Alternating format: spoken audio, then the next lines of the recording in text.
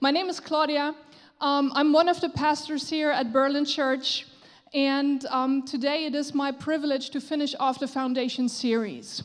This series has been going on for the last 4 weeks, 5 weeks. Today is the 5th week, and we try to cover all important foundations about the Christian faith, because I think now is the time to strengthen foundations and maybe to renew them and to confirm our foundations of faith. And we heard about the Word of God. We heard about the Trinity. We heard about spiritual authority. We heard about the death and resurrection of Jesus, communion, the power of the blood. Today, forgiveness. And I want to finish off the series with the topic of the Great Commission. And let me tell you right in the beginning, this commission is greater than you can ever think. And it probably would take more than 20 plus minutes to cover this topic. But let me try to give us some basics here. And also, let me try to remind us that the Great Commission is given in a certain context and is linked to certain promises. And actually, it's not one commission. It's actually two.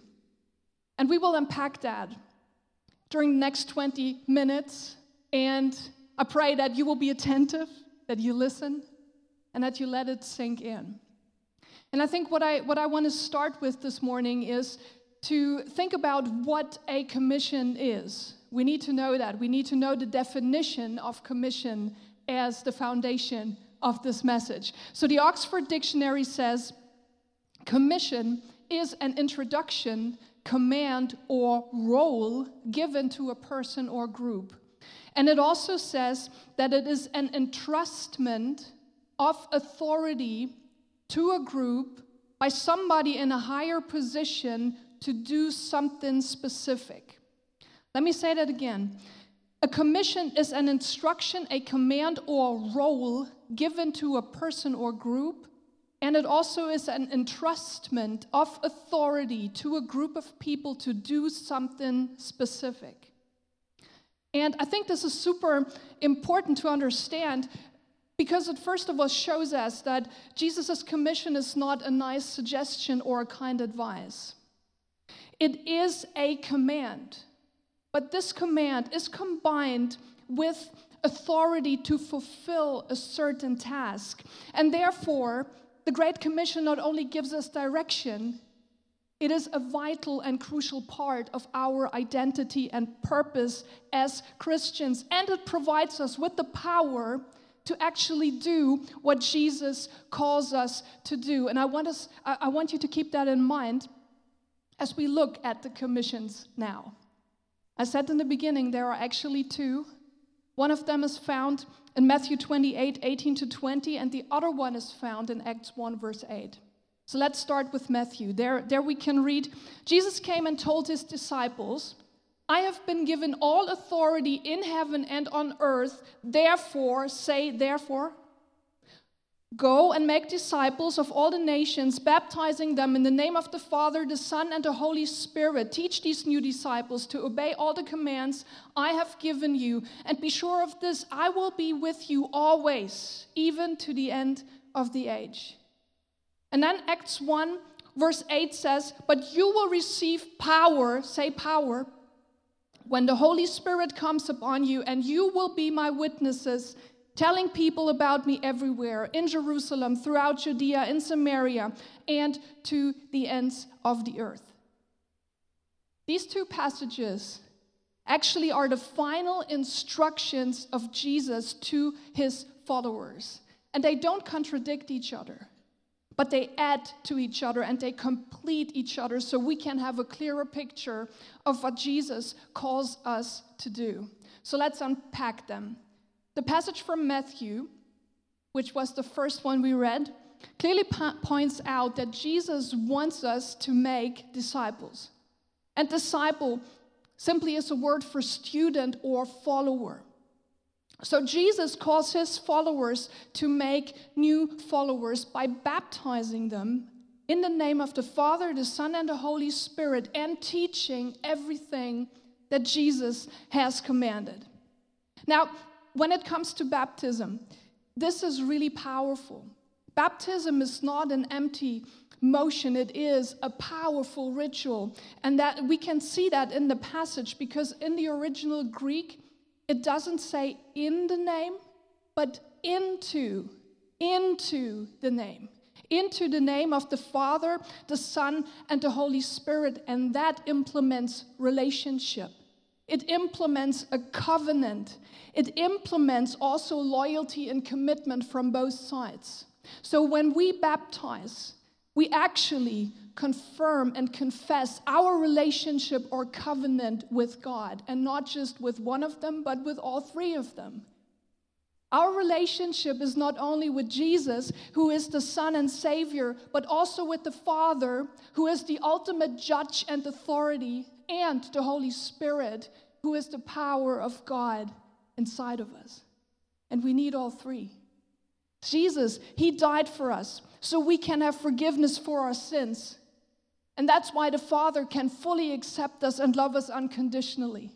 But we need the Holy Spirit to live out our relationship with God. We need all three. And that's why baptizing the new followers is something very, very powerful. But baptism is only the first step. The second step is to teach the new followers everything that Jesus has commanded. And here it tends to get complicated because there's so much that Jesus commanded, did he? Well, I think when we sum it all up, in the end there are two commands left. And the first command is to love. To love God and our neighbor as we love ourselves. When Jesus was asked about the most important command, he said, love the Lord your God with all your heart, all your soul, and all your mind. And a second is equally important. Love your neighbor as you love yourself. Love is what we are to teach first. Our love for God.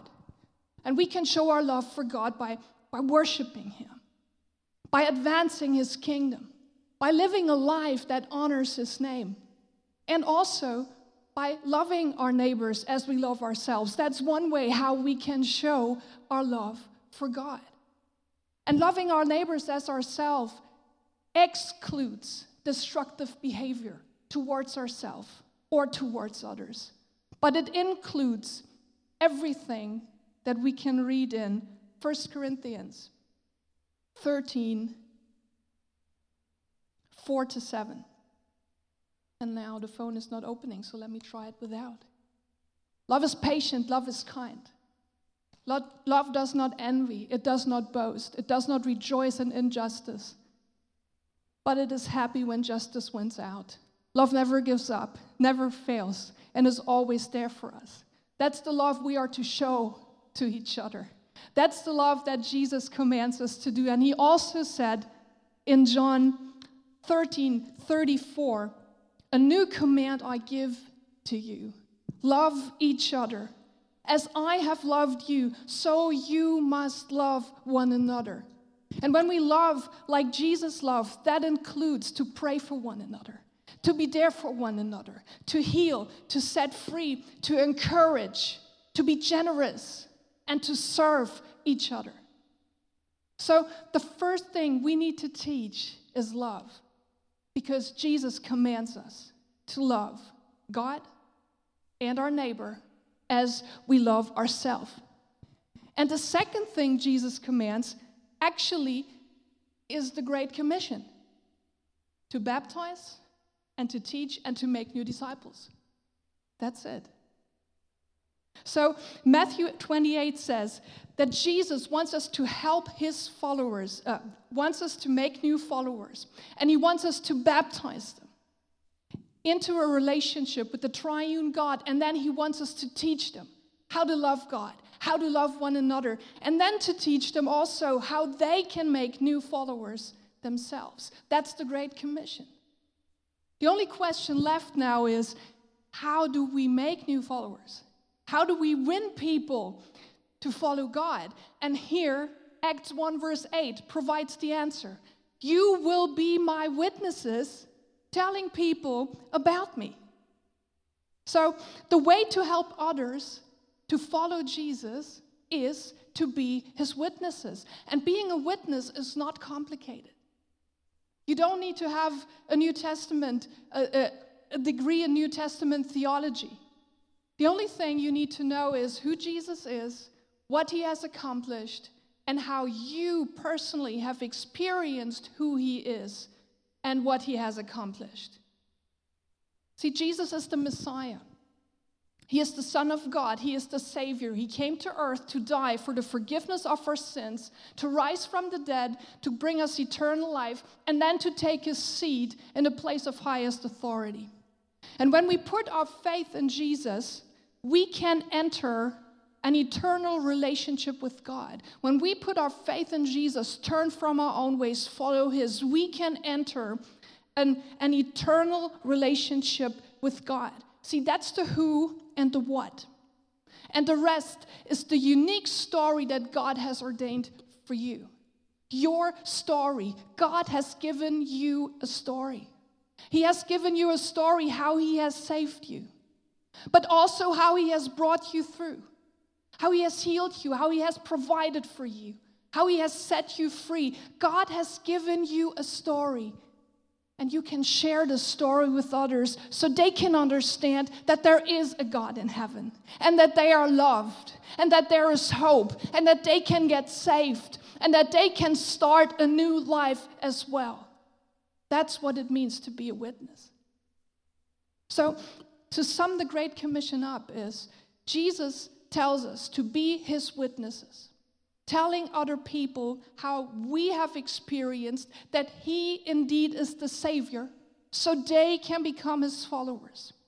And once they put their faith in Jesus, we are to baptize them as a confirmation and confession of their new relationship with God. And then we are to teach them how to love God and others as we love ourselves. And then we teach them how they can be witnesses for Jesus and tell others how they have experienced that he indeed is the Savior, so more and more people can get saved and baptized and taught. That's the Great Commission. That's our job. That's a vital part of our identity and purpose. And the Great Commission is not just for pastors and leaders. It's for all followers of Jesus. And when you are a follower of Jesus this morning, the Great Commission is for you. And that's why this commission is a foundation for our lives. And I'm pretty aware that all of this can be a bit overwhelming, right? But remember, I told you in the beginning, the Great Commission is not given in a vacuum. It stands in a certain context, and it is connected to certain promises. And the context of the Great Commission is community. Fulfilling the Great Commission is not an individual sport. It's a team sport. It's a team sport. Jesus didn't give his commission to only one of his followers. He gave it to all of them, and that means we are all called together to fulfill the Great Commission, everyone doing their part. The Great Commission is about the us. It's about community. And yes, it is about the church. In the Bible, we can clearly see that.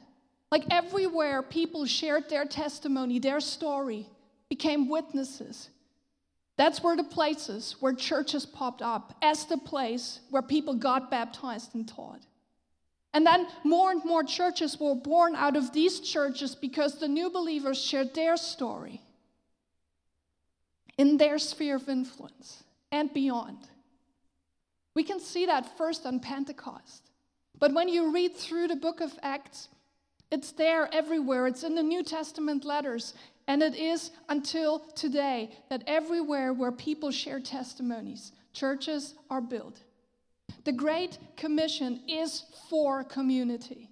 It's for church. It's a team sport because we need each other to encourage one another and remind one another that Jesus gave us this job to do, right? And we also need each other to remind one another that we don't need to fulfill the Great Commission on our own. We don't. Yes, the Great Commission is a big job, probably the biggest job ever given. But we cannot forget that we serve a big God and that his power in us is exceedingly abundantly bigger than we can ever ask or imagine. It is his power that enables us. See, Matthew 28 starts and ends with a promise. And Acts 1 verse 8 talks about the empowerment of God.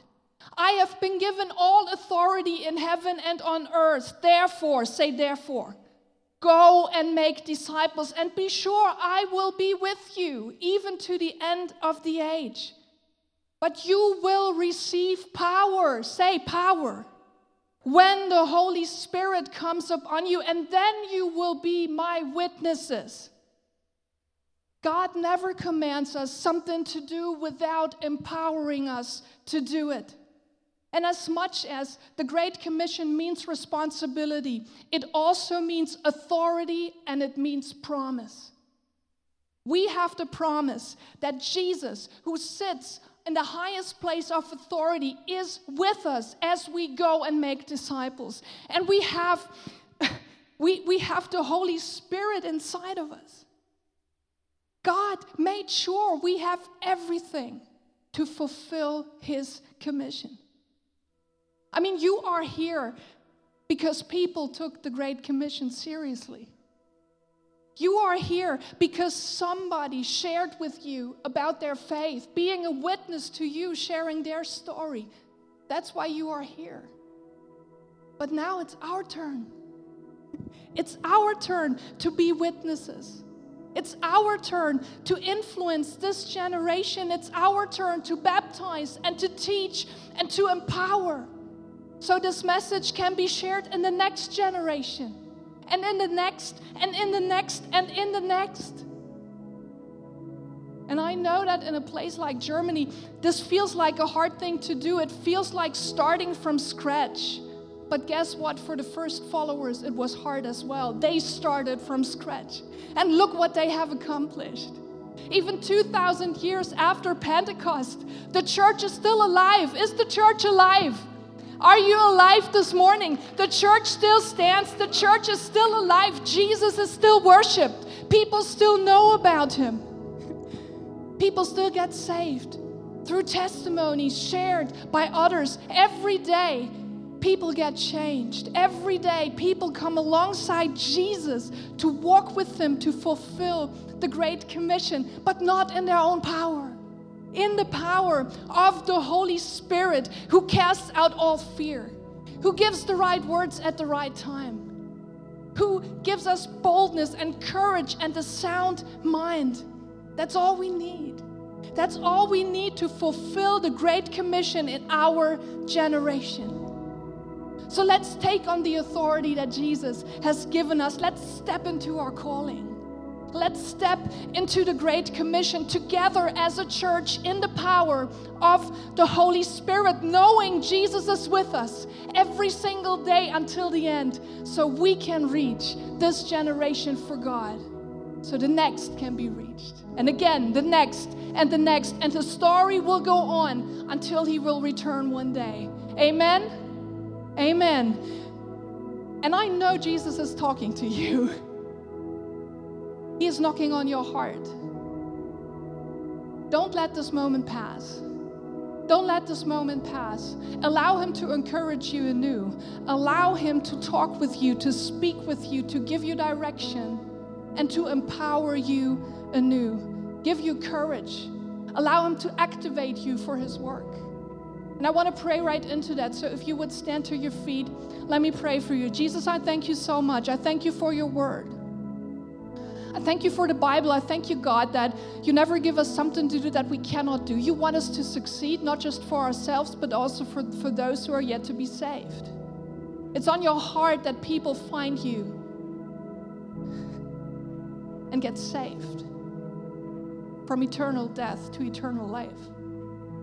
And thank you, God, that you always have empowered your church to go and make disciples. And Jesus, I pray that you empower us anew. If you are knocking on the heart of somebody, if this is you, open up. Open up. So Jesus, I pray right now that you fill us anew with the power of your Holy Spirit. I pray, God, that you give us clarity about your great commission. And God, I pray that you give us the courage and the heart to go, to make it our own and to walk in the authority that you have given us. Thank you, God, that we can be your co-workers, that you trust us with this. So Lord, help us to take it, make it our own, empower us, cast out fear, encourage us. Touch our lives today. In Jesus' name, amen.